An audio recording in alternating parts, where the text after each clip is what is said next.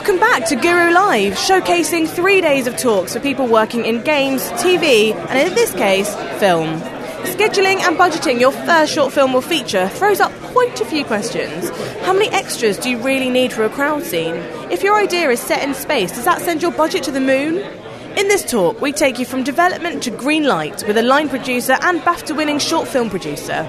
We have Rebecca Morgan, producer of the short film The Operator, and line manager Michael S. Constable for Second Coming, Free Fire. Your host is Sarah Putt.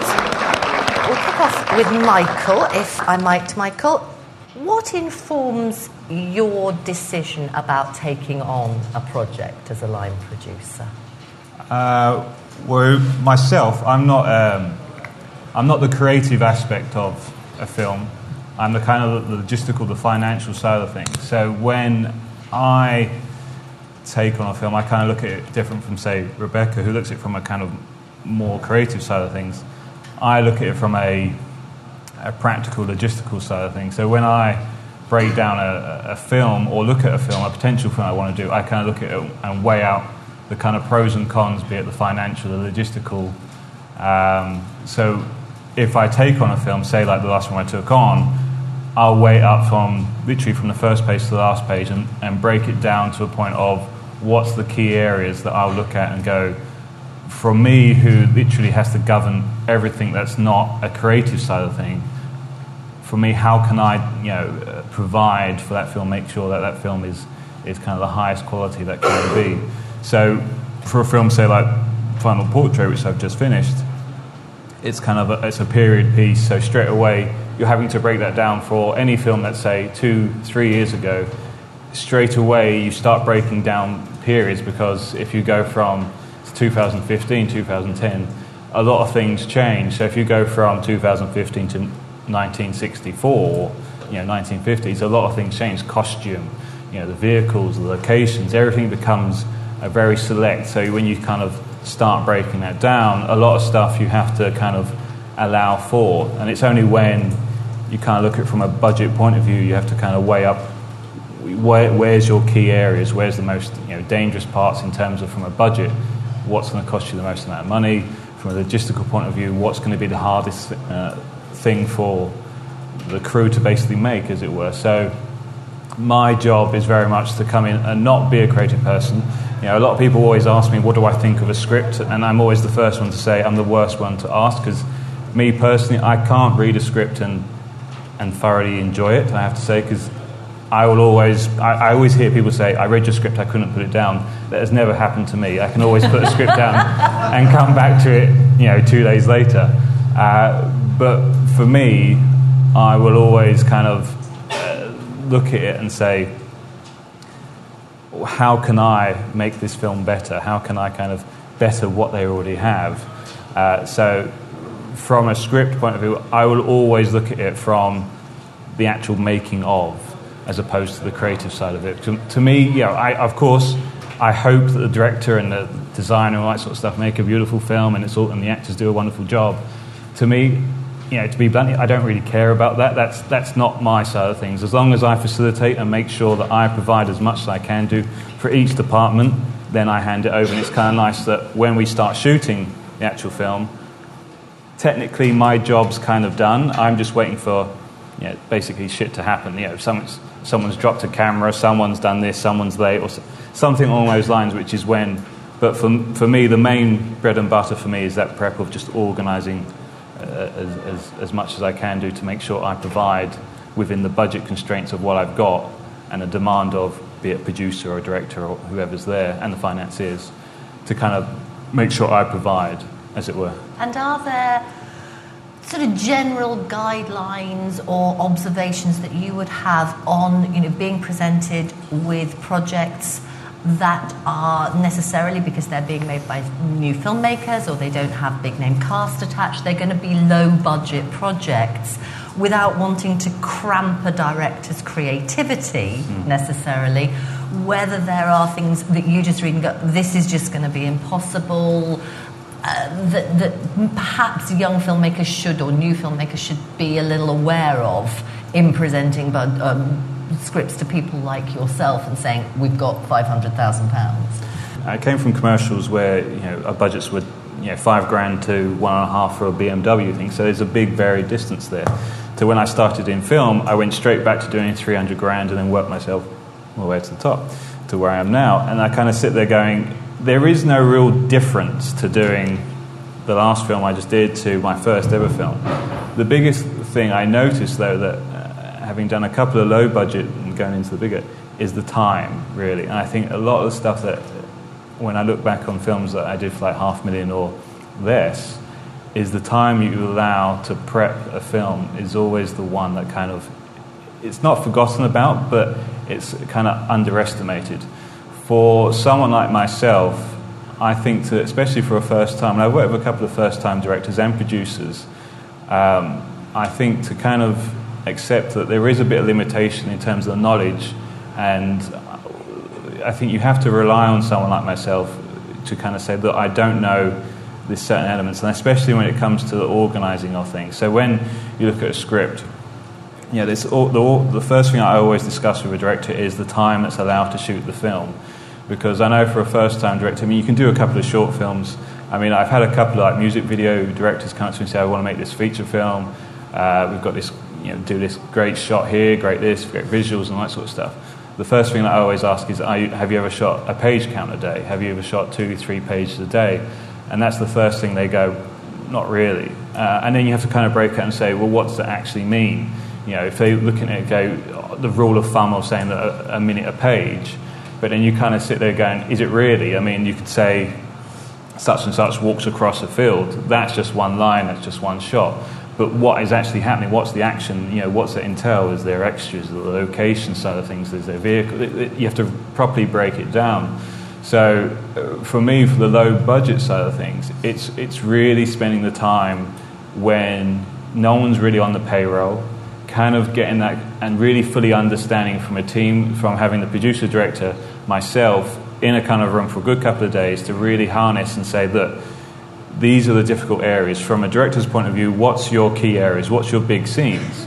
Because my job really to kind of schedule, the early schedule for the first AD is to put basically that script onto a schedule for the director to shoot. At the same time, the director has to feel comfortable knowing that those days they can accomplish, because for me, the pet hate for a first-time director is always being behind, because you have to go up to them, and unfortunately, I have to be the bad guy, because you do kind of say it's a producer, but at the same time, there's a producer that wants to protect the integrity of the film. So there's a kind of, a 50-50 for a producer. For me, I have to make sure I complete this film. So I'll look at a script and say, what scenes do you not need? You look at the 8th of a page and say, do you really need that scene? Can we cut that scene? So I don't really want to go up to director and say that I want to cut these scenes because it will help save money or save time or stuff. But at the same time, you have to kind of be prepared to say that to director.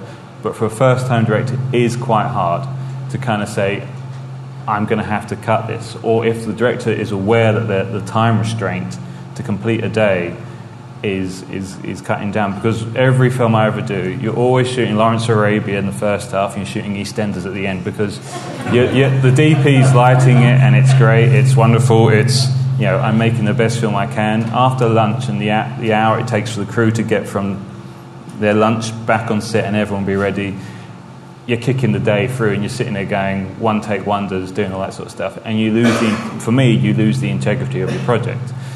I don't want that to happen, because I personally think that you should have that nice flow all the way through. So for the low budget side of things, the timing is always forgotten, I find, and I think that's the main area for me that even to this day, that I was just working with a director at the moment, and he and I both agreed that for the first 2 weeks pre-prep, he and I would just literally sit down and just go through line by line, just work it out.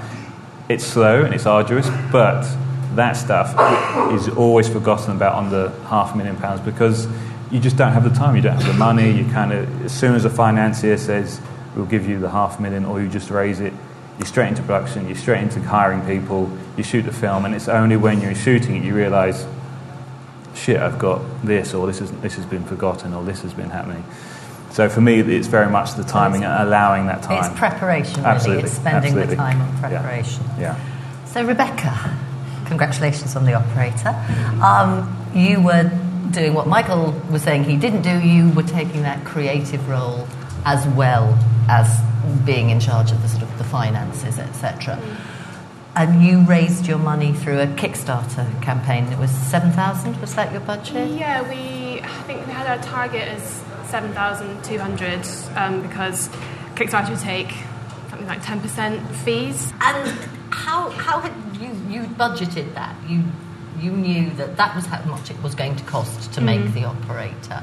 And was that using experience you'd had in other areas of the industry? How did you kind of create that budget in the first place? Yeah, I was working for a corporate film company, and in corporate film they kind of let you progress quite quickly. So I'd been kind of a runner for a year, then a production assistant, and being a production assistant I was budgeting corporate films. So I kind of knew what things cost, well, what some things cost. And myself and the director sat down and we just did a budget. We thought, what is everything going to cost, and what can we do deals on, what can we get for free, and we worked it out. We kind of wanted 10,000. We knew if we have 10 grand, we can do everything we want. But we knew that we weren't going to get that on Kickstarter, so we said, okay, let's raise it. Let's lower it to 6,500 and see how we go from there. So you'd done your research on what it would be likely and possible to raise on Kickstarter as well? Yeah, so Kickstarter it's quite tricky. You have to, you can't ask for too much, but we didn't want to ask for 2,000 and then hope to get more. We knew we had to get at least 6.5. Yeah, we kind of knew what some people would give us, and we did a few sums and thought, well, they might give that much, they might give that much. We could each put in this much, and we thought 6.5 was manageable. So you had sort of some contingency around it in your own heads. Yeah, we knew that if we had to, we could put £1,000 on the credit card each or something, like last resort. Luckily, we didn't have to do that, which was good. But yeah, we had a few random donations. We had, I think we had 2 days left, and we were exactly £1,000 short. And I remember speaking to Caroline and just think, oh, we've messed up here. We're not going to do it. It's so embarrassing. And then I got an email from Kickstarter saying that I had someone had donated £1,000. I was like, oh my God, who's this? Didn't recognise the name. Neither did Caroline, the director. We were really confused. We were calling around people, like, who is this person who's given us £1,000?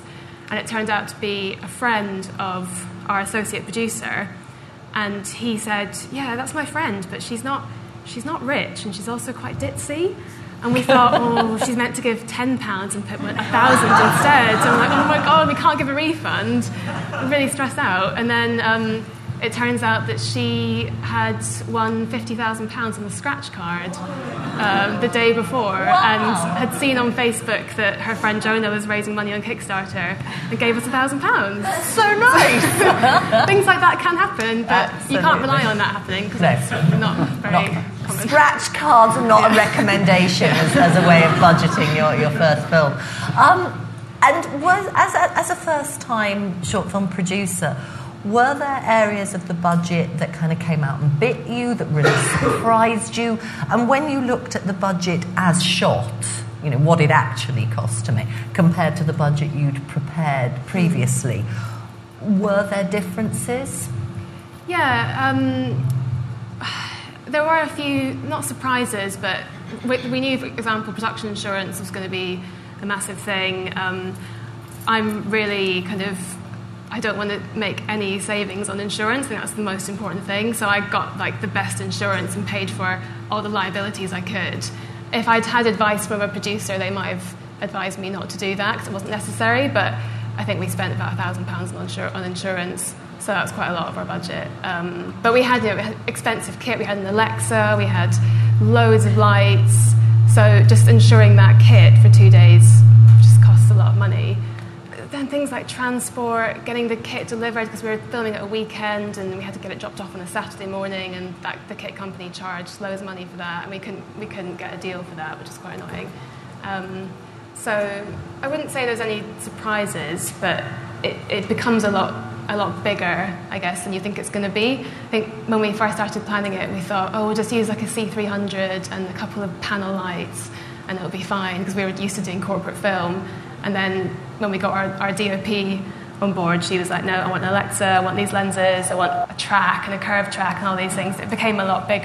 That always happens. Yeah. No matter what budget, as soon as the DP comes on board, that's it. It always costs you money. Yeah. And Michael, sort of the same question to you. Are there things that you think producers, particularly young producers that you work with, just don't consider or are always incredibly surprised by as lines in a budget or how much they're going to cost? I think it's the logistics side of things. I mean, I'm always kind of the negative side in the room, not negative, but I'm kind of the realist in terms of how do we facilitate, if you've got a script that has 40 locations, you have to physically break it down in terms of you're doing 40 unit moves, you're doing all that sort of stuff. And when you kind of read it from a script, I know when I read a script, you kind of sit there going, oh, there's only a couple of locations. It's only when you physically break it down, you go, Jesus, there's a hell of a lot, because it's the smaller scenes that you kind of just skim through.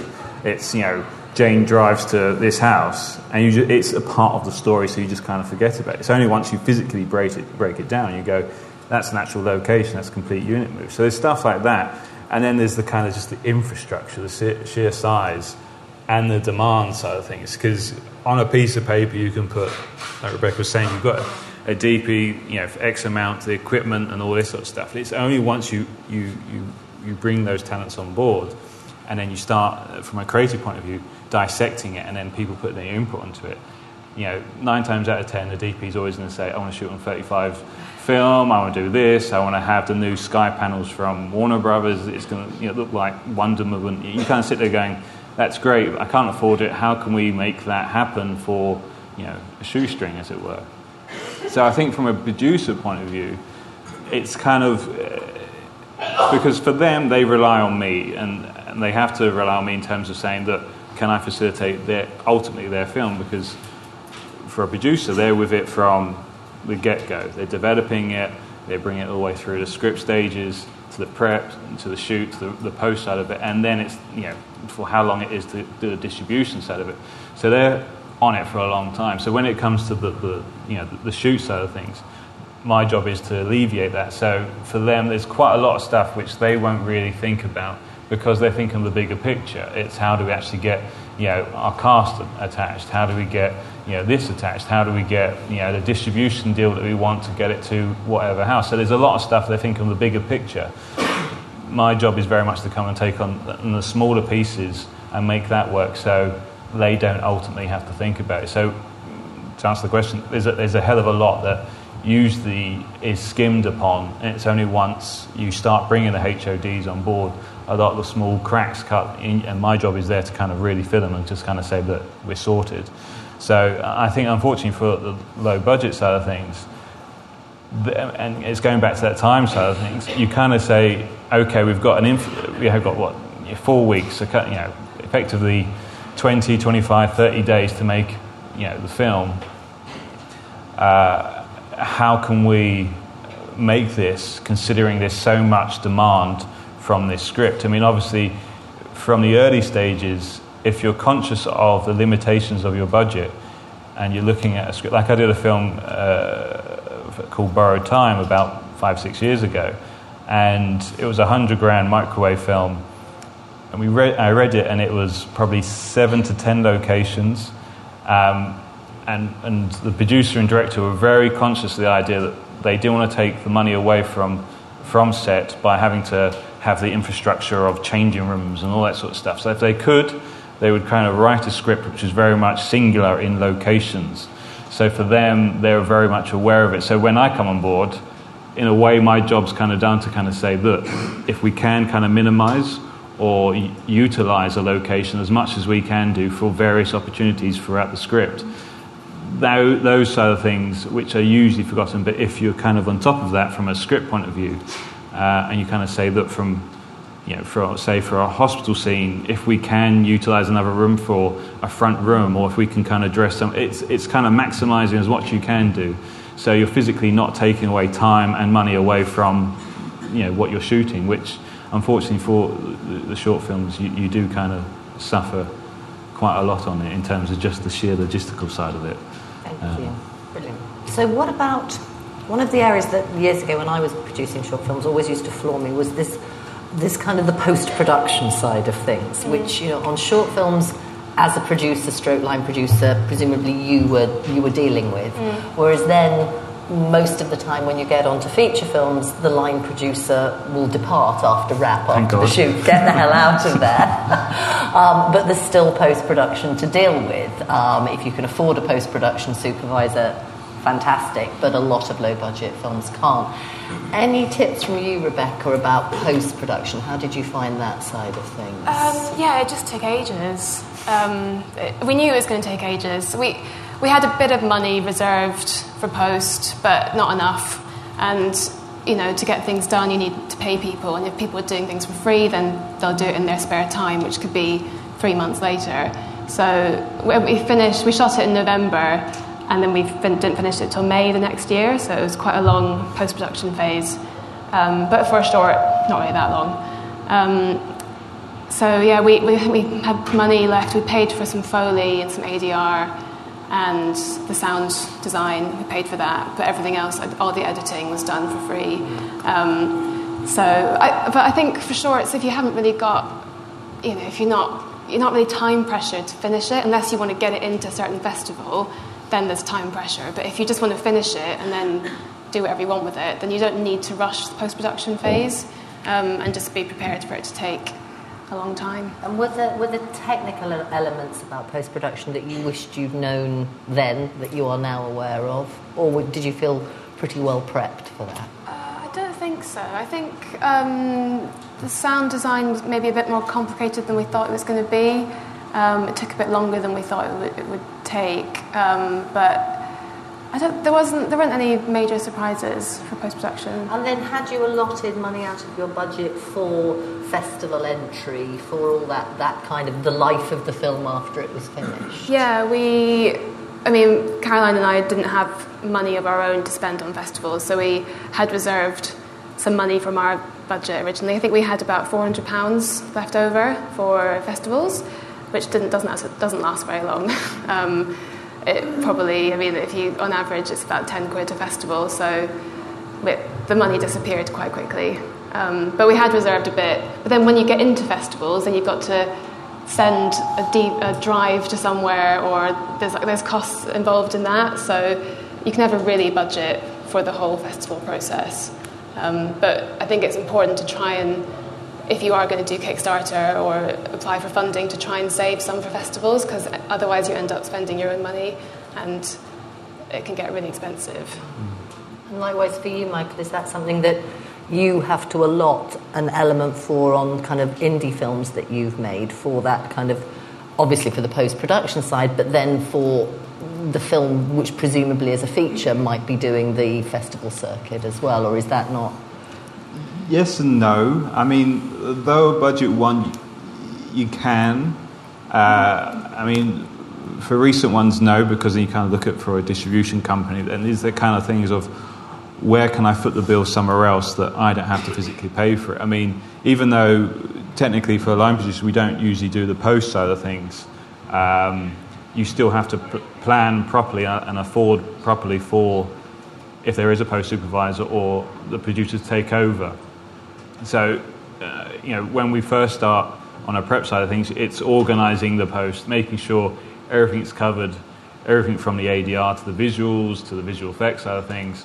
And then there's the accounting side. There's the kind of things it's the less glamorous side. It's that accounting.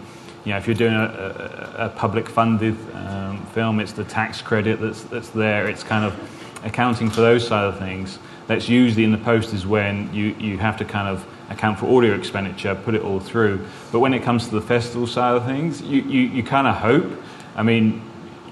You obviously have your contingency that's there, and you try to keep it as sparingly as possible when it's on the film, and you have to kind of, I think with the producer as well, they know the pitfalls. So each week when someone like myself are doing cost reports for how well the film is doing throughout the shoot, if there are certain situations where it comes up and says that I need to spend a contingency amount on, there is that kind of, as long as everyone's aware, including the director, I like to make the director aware of if there's certain decisions, certain kind of financial decisions that take away from contingency, because ultimately when you get to that post, no matter how well the shoot goes, there is always need for a bit of contingency into the post side of things. But when it goes to the festival, it's quite rare. I mean, we might allow for a bit of a trailer or a bit of a poster or a bit of, we'll do like our electronic press kit where we do the interviews and various different bits like that, or some stills. But as long as that minute bit we provide, but the rest of it in terms of the submissions and all that sort of stuff, that very much is the producer's bag. And this, again, is where the contingency is where I like to kind of keep a small amount for them to kind of say, we can submit it to this festival. But if you're lucky enough to have a distribution company or a sales agent to kind of promote the film, there is that kind of agreement to say that how much are they willing to give to the film to get your film seen and out there, as it were. So it's a 50-50 depending on how lucky you are and financially and the financiers and all that sort of stuff. And is there any kind of sort of percentage rule of thumb of the cost of the money on a small feature film, or does that very much depend how many different financiers are involved? Yeah, it can do. I mean, there are some bits. I mean, you have a rule of thumb usually for a film around about 8%, I'd say, that I would allow for if I didn't know who the finance was coming from, and someone said, look, put a budget together, I would put 8% in. It's kind of, you don't know where the finance is coming yet, if it's going to be a private or it's going to be a public funded. I mean, usually for the public funded, there isn't a kind of finance fee that's attached. It's more of a producer agreement. But usually for the private investments, there is a finance fee for the investment, or whoever the exec producer is that's bringing the money into the film, they'll do it for a certain fee. And there are companies that do it as their kind of profession, and they charge a flat line. So there is kind of bit, but it's again who the financier is. If it's a public funded, usually you don't have the kind of question mark about finance fees. But if you start going into the private, I mean, if you're doing like enterprise investment schemes, again, because you're a bit like crowdfunding, you're not going to other investors. They're putting the money into the film, so you don't have a finance fee that's there. So it's just depending on who's financing the film, really. So. Okay. Just a quick question about scheduling, and then we'll put it open to the floor. So, Rebecca, how did you set about did you have an assistant director you worked with who helped you with the scheduling of it? How long did you take to film? So we shot, there was one shoot day and then one setup day beforehand. So we originally thought it would be 2 days, and then the DOP said no, definitely one. And then when we worked out, we basically had we were filming in a white office environment. And when the DOP saw it, she was just terrified, because white walls are awful for DOPs. So we basically had to set up a whole lighting rig on the ceiling, so scaffolding poles covering the whole ceiling with several lights hanging down. And that took half a day, and then the production design had to set it up to make it look like a fire control room, not a film production office. So it was a whole day of setting up, and then the shoot day was kind of, call time 8, wrap 7 p.m, so it wasn't that brutal. But yeah, we had a first AD who helped us with that, but I guess for a short it's not nearly as manic as scheduling a feature. And how do you, Michael, work with your director, with your first AD when it comes to scheduling a film? I mean, it's the best thing in the world to have a first AD you can rely on, because he or she is going to be the person that's going to shoot your film, is going to deliver your film. As much as I can do, and designer and DP can shoot it, the first AD is going to be the person that's going to govern and make sure they bring that film in. So I think from a scheduling point of view, I mean, I would always do the initial budgeting schedule, just something that mirrors the budget to a schedule that you try and work with the director and the producer on. From the first AD point of view, they usually come on board when there's a lot more factors involved. So they know everything from the cast availabilities to, from the creative side of things.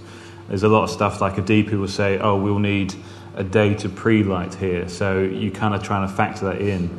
If you've got children, how many hours can we have? If you've got animals, how many hours can we have? If there's vehicles, if there's restrictions on locations. By the time a first AD has come on board, you're usually kind of quite well advanced into the prep side of things. So he or she has enough to kind of build up a better, more in-depth schedule, still using the kind of basics that we built together in the early stages, but it's kind of nice. And I think it's good for someone like myself to support the first AD in giving her or he the support by saying, this is the knowledge that I know from speaking to director, because the director will always be forthwinning, but by the time we interprep, you're going to have everyone on his dog trying to chase down the director saying, what do you think of this? As soon as costumes start, that's it. What do you think of this tiny piece of vest? Or what do you think of this sock? And it just takes all the time out of the world at the director's life. But when it comes to the first AD, he or she will try and put as much time into it, but he needs all the factors. He needs to know the design, the costume side of things. How long does it take for, we just finished with Geoffrey Rush, and we had to do hair pieces and teeth and all that sort of stuff. So the first AD will have to sit down with the designer and say, how long is that going to take? Because if I've got a restriction on his time, how long does it take to get him ready so I can have him on set, so I can have all the rest of the cast? And then if you've got a location restriction that you have to be out of location at 4 p.m, straight away you have to kind of say, okay, if I have to be out of that location at 4 p.m, but our day doesn't finish until 8, what else can we shoot for those 4 hours? And again, it's kind of maximising what you can do, it's there. So when it comes to that schedule and having the first AD, for me, it's second to none. It's brilliant to have them there.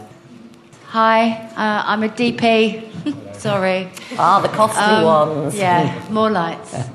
I want to know. I loved your photography was just unbelievable. That curved tracking shot. Oh my God.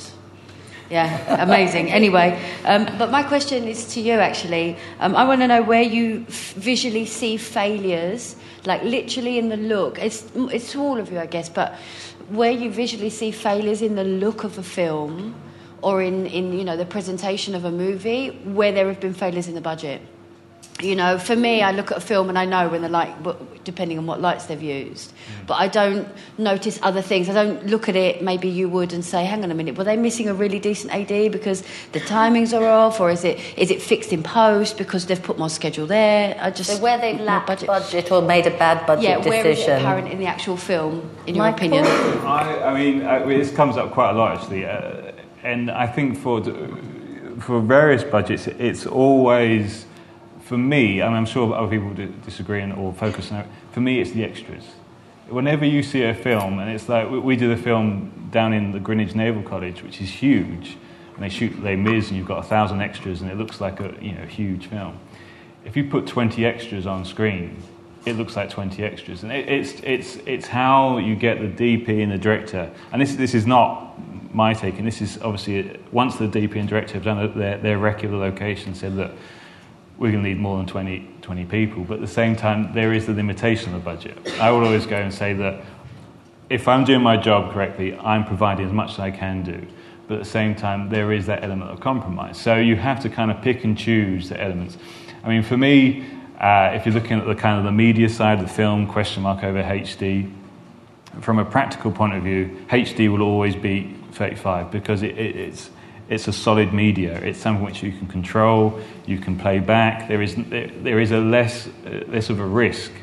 Then there's the stylistic. Is it better? If you look at a HD, whether it be Alexa or Red, is it better than 35?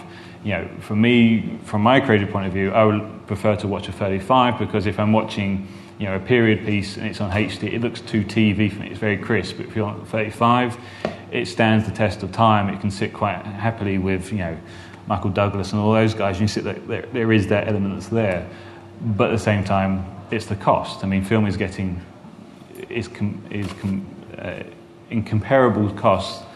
They're getting quite equal now. There is a certain element that everyone say, "Oh, film's more expensive." That it used to be, but since Fuji went and Kodak have now kind of utilised this. How do we maximise in this kind of today's market? It's just there's a lot more restrictions on film than there is HD. HD, you can put the camera on, you can shoot as much as you want, and how much is a hard drive? A couple £100. With film, you're still much restricted to how much stock you can afford. And it's kind of good. I mean, for a first-time film, I would never say, let's shoot on this film, because my worry is, again, if you've shot your stock for the day and you're using tomorrow's stock, again, it's that pressure on time. If you go to a first-time director, you've only got 3 roles compared to yesterday's 5, straight away there's a pressure that's there. And then presumably you're not necessarily going to have the coverage when it comes to the edit. For me, going back, every time I watch a film and I see 20 people, so it's the stuff that you see. I mean, your design will always be great, but it's the physical body. It's the kind of, if you're going to do a market scene, for me, I have to make sure that I fill that market scene. I don't just put 10 people in selling some lemons. You kind of sit there going, then it feels like you're watching, one of those low-budget ones that no one really cares about. You have so if you can't afford those 50 extras, then I guess it's also about thinking cleverly and inventively about the way that you're going to shoot it. From my end, what I would say is visual effects, where the battle has been lost because, there's been a lot of love put into the production design, into the photography, and then you have maybe a couple of key shots that are visual effects shots, but nobody's thought about that till really late on in the process, and then haven't had the money and had to really kind of wing it.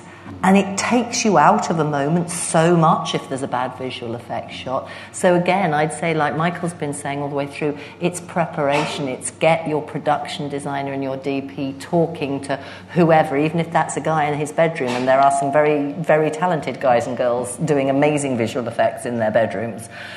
Just get those people talking early. Is there anything that really makes you think, there was a flaw in the budget there, or they didn't use the money wisely there? I can't think of anything in particular. I think it's one of the things I'm probably learn about more as I progress in my experience as becoming a producer one day. I'll notice it more. I think the kind of camera that's used, obviously I can tell between film and HD, but I can't quite tell between like an Alexa and a Red or I don't know, other camera. So I'm still kind of getting used to the differences and how important it is to try and get the best camera you can, because you can tell what it is. So I think I'm still learning. Hello, I'm a writer-producer. When you're going around the festivals, are there better ones to go to? Is there what's the experience been like for you with the festivals at the moment? And do they accept the same format at each festival, or are you having to change? That's a Rebecca question. When we kind of put our festival plan together, we went on the BAFTA recognised list of festivals, which I think, how many is there? I mean, like 30 to 50 festivals around the world. And they're kind of the ones that BAFTA recognise as being good, and they're the ones that if you get into, you can then apply to be nominated for a BAFTA. So that's a good place to start. And then it's kind of like, there's things like Film Freeway, which is, you can put all of the information of your film up on there, and then you can apply to festivals through that really easily. A bit like Without a Box or the other one, but Film Freeway is a lot more user-friendly. And it just, you can't apply to every festival because it's too expensive. You'll end up getting into loads that you don't even remember applying to, you don't want to go to. And it can get quite hectic if you're constantly keeping up with the festivals and sending things to them and filling out forms. It's very time-consuming. So I would say kind of go to the BAFTA list, and then pick ones that are near you that you can go to and experience. Try and then also try and pick ones around the world. But again, just try and look at what that festival, what their kind of ethos is. Are they particularly involved in films with these kind of messages, and does that suit your film? So go by that. But I mean, don't spend hundreds and hundreds and hundreds and hundreds of pounds, because it's just ridiculous. So with festivals, the same almost as with distributors or sales agents, it's knowing your market, knowing the kind of demographic your film is going to appeal to, and putting those two together. Oh, and in terms of format, they accept different formats. Some of them want ProRes, some want DCP, some want H.264. So if you have ProRes and H.264, you'll be fine. A lot of them do want a DCP, so the bigger ones want DCPs, which are expensive to make. So the advice that I would give is, if someone asks you for a DCP, ask them if they can make it for you. A lot of the festivals do that, but they don't tell you, so you have to kind of ask them, and that can save you some money. My question is twofold, I guess. First of all, how did you get your amazing cast? And second of all, to Rebecca. And also, I guess, in the same area, if you do get an amazing cast, is there added extras that you should think about in the budget because of that? Becca first, and then... Yeah, we were just really lucky. There's no kind of trick we used. Caroline, who's the writer and director, she had the script. She really wanted Kate Dickie to be the main role. She was her favourite actress at that time and kind of didn't necessarily write it for her, but had her in mind as she was writing it. And she somehow found her contact details and just sent her the script, and she really liked it. And she said, they met up, had a chat, they liked each other. She said, yeah, if I'm around when the weekend you shoot, I'll do it. And then when we had...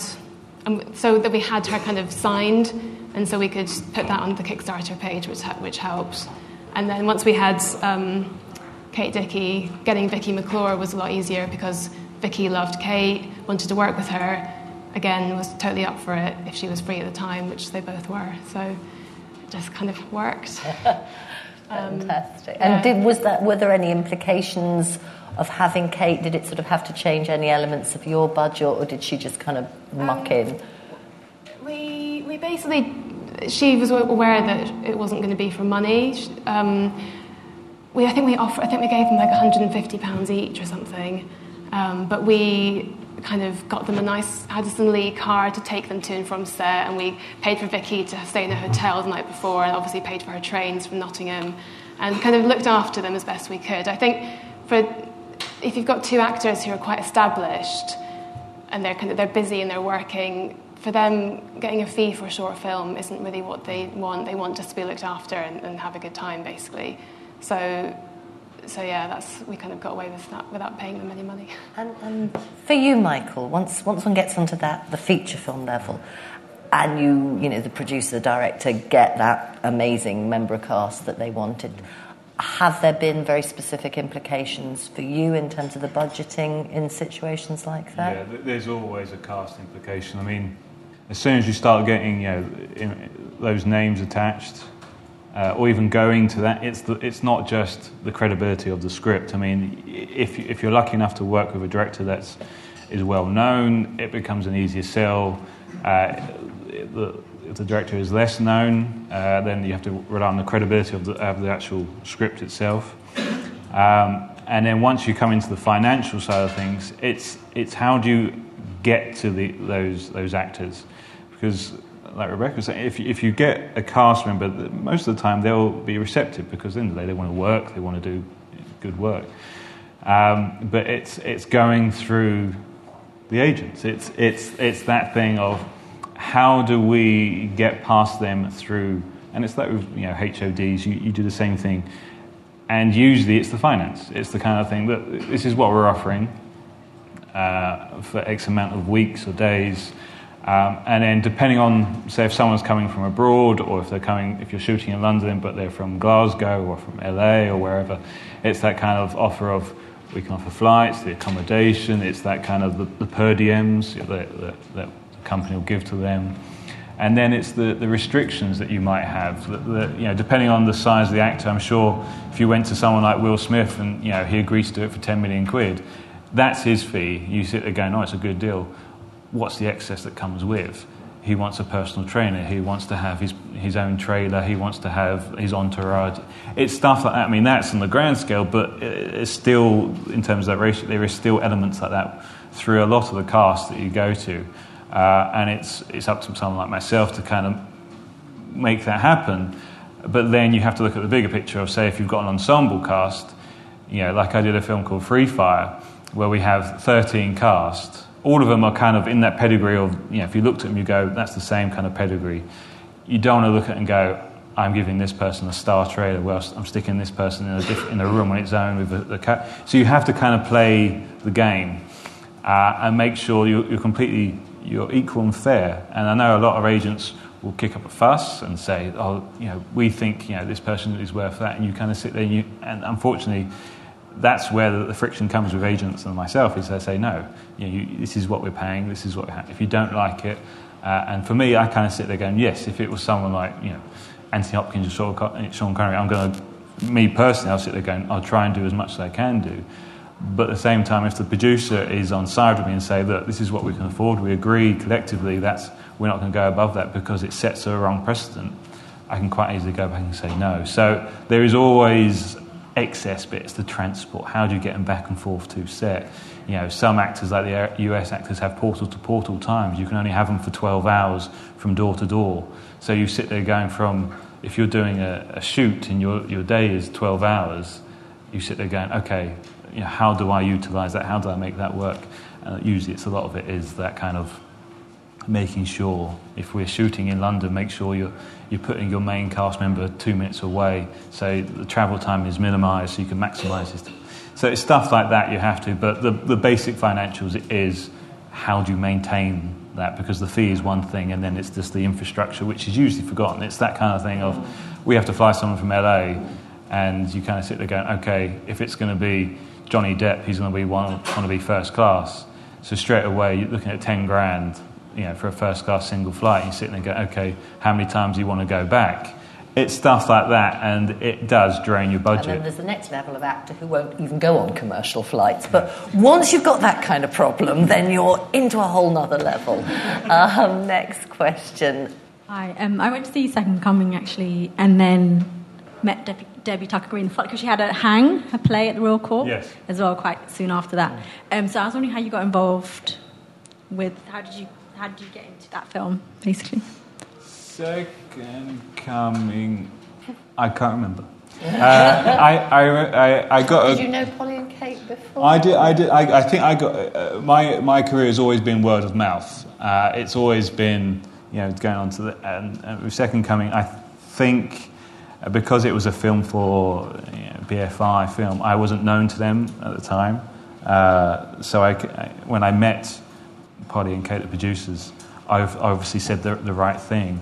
And then when Debbie and I met, Debbie is a character that both she and I would always take the piss out of each other. It was always that kind of, that stereotype like we would do with a DP. You always say DP needs more lights on your list. Whereas with Debbie, we would have that very love-hate relationship, which worked because Debbie is one of those people that was very clear exactly what she wanted. I think she's only done one TV movie before, but she was very clear because of her theatre background. She was very clear exactly what she wanted. But for Second Coming, I think it was very much word of mouth, said that go and meet. And it's that kind of thing, because I had a commercial background, on a commercial you learn to do stuff for the cheap. There's that kind of thing of how we have to shoot this music video for $5,000, we still have to have a high production value. How do you do that? So for me, even though there is still a bit of a stigma about going from commercial corporates onto doing features, for me, if you've got that background going into features, it will pay dividends because you know how to do things in a cheaper way. Not to say you've got a lower production value or anything like that, but you kind of look around it and not just the kind of, this is how we've got to do it. You open the box up, you kind of say, this is how we've got to do it. So for a film like Second Coming, because there were so many demands on it with the kid or with Idris, say with Idris, I think we had like 10 or 15 days on a 30-day skit. It's how do we utilise him? It's balancing that act with those actors. And again, Debbie is someone, because she's got a theatre background, will want to rehearse, really want to build up those characters. You develop the child actor, and it's that where, compared to, say, like a film like Free Fire, which you've got 13 guys in a room all with AK-47s, your rehearsal time is, can you hold a gun, can you fire it? Whereas with Second Coming, you've got a kid, and how do you develop that? But Second Coming was. I think it's also about personal relationships, isn't it? Because if I'm right, it was also that Alberto Pasolini knew you and knew Polly. Polly had worked with him, and he'd recommended you. So I think those personal relationships are the currency. They count for a great deal. This is a question for Michael, and I'm going to use a word that line producers probably don't like, but ballpark figures or guesstimates or kind of early stage budget planning. So once got someone like yourself involved and we've got a script, we can go through it. I understand how we develop a budget. But quite often, when you're looking for development money, you've got an idea, you've got a treatment, you're starting to move towards a script, and they're asking you what budget are you expecting the film to be. Now, a lot of us here as kind of lower budget filmmakers will basically say, whatever you'll give me, I'll figure out a way to make it for that money. But I know that's not obviously the right answer. So it's about how you start to put a budget together when you're at that early stage, perhaps before you can even... I mean, because one of the things we want development money for is to bring in a line producer to be able to break down the script and give us an idea of exactly what the budget's going to be. But before we get to that, how do we start to think about what the budget's going to be? Well, it's kind of like, what's the bread and butter of that script? I mean, straight away, if you're looking at a script going, everything from how many locations, how many cast members. I mean, if you kind of forget about the fee side of things, from cast to crew and all that, that's one big side of things it's how long's a piece of string. You could pay a national minimum wage to, thousands a week. You kind of sit there and go, that's one side. What's the actual infrastructure of your script that's there? And for me, whenever I look at it from a development side of things, it's being a bit realistic. If you're kind of writing a piece saying that, such and such walks into Buckingham Palace, there's the connotation straight away. You kind of sit there going, if you're going, such and such walks into King's Cross Station, there's connotations there, because straight away you have to think, okay, if I'm putting a camera up, what happens? What's the cost factor? Who do I have to talk to? What permissions? There's various different bits where if you've got such and such walked into an empty room, it's that building. So when I look at a script, and I'm sure people do it differently, it's very much the infrastructure, forgetting all the action that's there. Start from the basics. My first day is always I'll list all the locations down, then go back, characters, and then go back to the action and see what's there. So straight away, if I see someone on a stunt that's going off a moped and all that straight away, there my circle lines are saying, I need to talk to the producer director to say, what exactly is happening in this scene? Is it just someone falling off, or is it a jump, or is it this? So again, it's my interpretation, and then asking for them to say what's their interpretation, what actually is going to happen. And it's quite quickly, once you have talking heads in the room saying, actually, it's going to be jumping 2 cars, you can straight away go, okay, you've got the cost of the cars, you've got the cost of the stuntman, you've got the, it's that kind of effect that I find. But again, I think it's the talking head side. And I think once you're doing a script, like I said, I did a film called Borrow Time. I read the script. It doesn't lend itself to be a £5 million film. You kind of sit there going, it's got a couple of locations, a couple of dress, but a lot of it is in one big front room or one big scene here or just a location here. So straight away, from a practical point of view, from me, I'm looking at it going, it's not going to cost £1 million to make this. So there is that kind of, even if we've never made a film before, I can always look at it and go, that sounds expensive. That doesn't, so there's that bits. And then you break it down even further to kind of the time restrictions, the kids, the dogs, the vehicles, that sort of basics, and how many. And obviously, the more you have of a certain thing, the more it costs. So it's those sort of basics. But usually I find if you read a script, and I'm sure if they read Little House on the Prairie, you're sitting there going, that's not going to cost a hell of a lot of money. Whereas if you read Mission Impossible, you sit there going, that's going to cost a shitload. So it's kind of common sense, I'd really. Hi there, this is for Rebecca. It's just in regards to the kind of the Kickstarter process, because again, crowdfunding is a bit of a slightly different ballgame, I guess. But I just wondered if you, when you set it up, did you kind of pitch? Did you do like a video pitch? And if so, were there any kind of perks involved just to kind of get the appeal of backers behind you? Yeah, we did a video. It's pretty terrible. It's so embarrassing doing a video. We kind of did everything that Kickstarter has quite a lot of help and guidelines on the website that tells you how to make a good campaign. So we tried to follow that as best we could. In terms of perks, again, a lot of people sort of give T-shirts and posters and do all these amazing things, but then actually when you get down to it, you don't want to be doing that after shooting a film. You don't want to be mailing out T-shirts to people. So we kind of thought, what do people actually want? And what can we actually be bothered to give them, in a way? So we did do a few perks. I can't think what the perks were. I think if you gave £100, you would come to the premiere, the first screening. If you gave more than that, you were executive producer. But we didn't kind of say, if you give £50, you can come on set for the day, because that would have been a nightmare. And also I think it's usually your friends and family giving money, and they don't really need presents. They just want to give money towards a film. And what about kind of video directors? Kind of, would, you know, if people have backed a certain amount, would you say, like, okay, you get to see kind of the process of it? Would that be sort of a bit more appealing to backers, would you say? Maybe. We were really careful not to promise too much with the rewards, because we were both working full time and doing the short on the side. And if we'd promised too much, it would have been a nightmare having to do things. We did updates throughout the campaign, but not any kind of video diaries or anything. I think it also depends a lot on what the film is about. Our film was quite serious, about a fire control operator, so we couldn't really do any fun behind-the-scenes footage. It wasn't really like that. It was quite no. So, yeah, I mean, people are so different with their Kickstarter campaigns. You've got to try and keep it lively and fresh, but you don't want to be promising too much. Would and then you use it regretting again as a funding model? I would, but not for a few years, because I've asked my family for so much money, and I can't do that for a few years. So,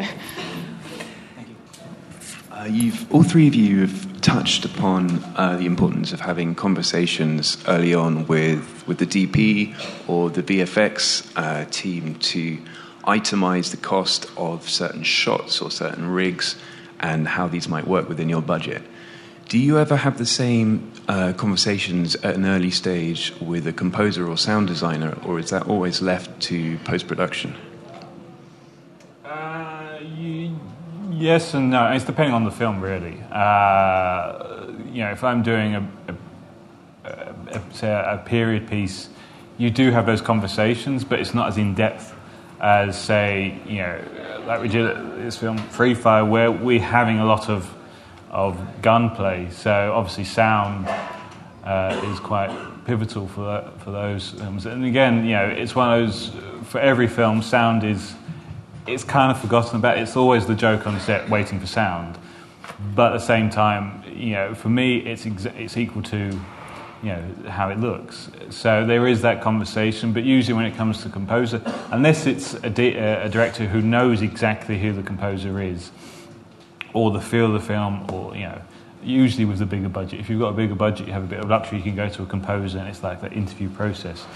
But at the same time, I usually find in my final weeks of post and wrapping things up is when the kind of composer, because the director then knows what he or she has in the can, to kind of say, this is what the kind of feel I have. I mean, they probably have CVs and show reels of composers, but they probably won't know and go until what they have on script is usually completely different to what they have in the can. So once they have that and they're looking at the offline, then they'll say, okay, let's try and interview this composer and see what they want to bring to this material.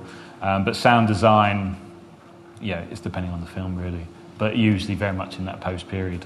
And Rebecca, did you have a sound designer in mind from the get-go? Yeah, for operator, sound is so important because it's a phone call, and it's all about the phone call and the noise and the sound effects that you can hear on the other end of the phone.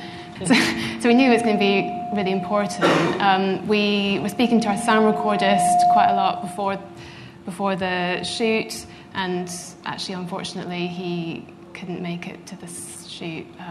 Last minute dropout, which was quite stressful. So we had a new sound recordist for the shoot who didn't really know what was happening, which was quite stressful. So then when it came to sound design, we kind of started from scratch in a way with a sound designer, and we kind of did Foley and all that. But I think I've learned from that experience to get a sound designer on board before the shoot, if you can, just so that they know what's going on and they can start planning and telling you how much things are going to cost and how much time it will take. I think that's really helpful if you have the luxury of doing that. I mean, I think the key to all of this, and the thing that just keeps coming out in so many of these panels, is preparation. It just saves you time and it saves you money, and I think it makes for a better film, whatever that film is. So it only remains for me to say thank you so much to Michael and to Rebecca for giving up their Bank Holiday Monday. Thanks Thanks to Sarah, Rebecca and Michael, and to you for listening. Get even more insight into managing a short film budget with a panel from our archive, where a panel of producers take you behind the budget. That's at bafta.org/guru.